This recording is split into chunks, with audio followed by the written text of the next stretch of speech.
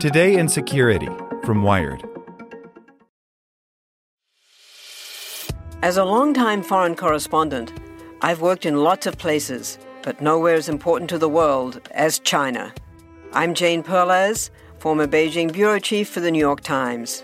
Join me on my new podcast, Face Off, U.S. versus China, where I'll take you behind the scenes in the tumultuous U.S.-China relationship. Find Face Off wherever you get your podcasts. Want to learn how you can make smarter decisions with your money? Well, I've got the podcast for you. I'm Sean Piles, and I host NerdWallet's Smart Money Podcast. Our show features our team of nerds, personal finance experts in credit cards, banking, investing, and more.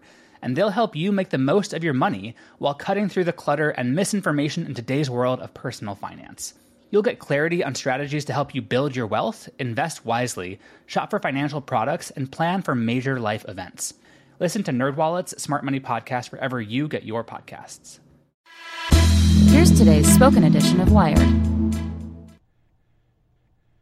Iran emerges as latest threat to Facebook and Twitter, by Issy Lepowski. Following more than a year of unrelenting focus on Russian cyber attacks on Silicon Valley giants, Facebook and Twitter announced Tuesday night that they've now also thwarted a network of suspicious accounts that appear to originate in Iran. First, Facebook announced it had taken down 652 pages, groups, and accounts for coordinated inauthentic behavior. Less than an hour after Facebook went public with the news, Twitter announced in a brief series of tweets that, working with industry partners, it had shut down 284 accounts, many of which, it said, were from Iran. The news is a reminder of the broad scope of potential adversaries targeting American tech companies, but it simultaneously signals a strengthening alliance between those companies which have begun proactively sharing the details of their investigations with other tech giants. On a call with reporters Tuesday night, Facebook executives, including CEO Mark Zuckerberg, described a multi-pronged investigation that unearthed several networks of bad actors. Some were associated with Russia, but others were affiliated with Iranian state media. These were networks of accounts that were misleading people about who they were and what they were doing, Zuckerberg explained. People need to be able to trust the connections they make on Facebook. The company credits the cybersecurity firm FireEye with detecting one group called Liberty Front Press, which was connected with several accounts and pages. They often posed as news organizations and civil society groups, but using publicly available website registration information and IP addresses, Facebook researchers found that the group was actually affiliated with Iranian state media. All in, more than 200,000 users followed at least one of these accounts or pages across Facebook and Instagram. Facebook didn't respond to Wired's request for comment about whether any of these users had been notified. In its own blog post Tuesday, FireEye cautioned that identifying the origins of these groups can be difficult due to the nature of their activities, but said they had moderate confidence in their assessment about Iranian involvement. The post included a labyrinthine illustration that maps out the different pages and their web of promotion. According to FireEye, the network promoted issues that aligned with Iranian interests. Among the striking details they discovered were inauthentic social media personas masquerading as American liberals supportive of U.S. Senator Bernie Sanders, heavily promoting Quds Day, a holiday established by Iran in 1979 to express support for Palestinians and opposition to Israel. In addition to the Liberty Front Press network, Facebook found another set of accounts and pages posing as news organizations that the company says had links to the Liberty Front Press group. But this network launched more traditional attacks, attempting to hack into other Facebook users' accounts and spread malware. Facebook says it's working with law enforcement on further investigating its findings. The cyber threat posed by Iran has been the subject of concern in intelligence circles for years, but when the U.S. reached a deal with the country in 2015, which lifted key sanctions, Iran's cyber attacks seem to have subsided.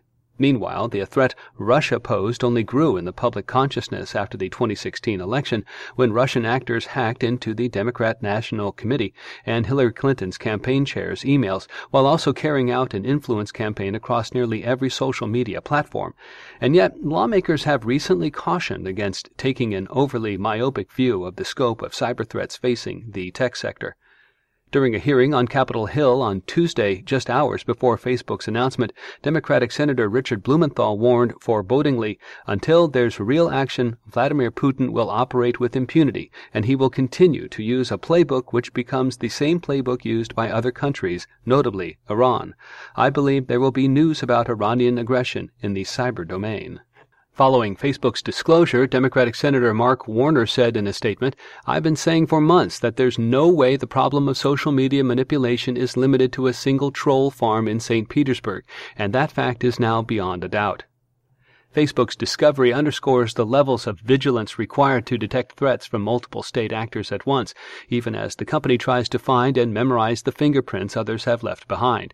In addition to the two networks associated with Liberty Front Press, the company also detected a suspicious network that shared content about Middle East politics in Arabic and Farsi, and also shared content about the United States and the United Kingdom in English. These 168 pages and 140 accounts racked up 823,000 followers across Facebook and Instagram. This group also ran $6,000 worth of ads, the oldest of which ran in 2012.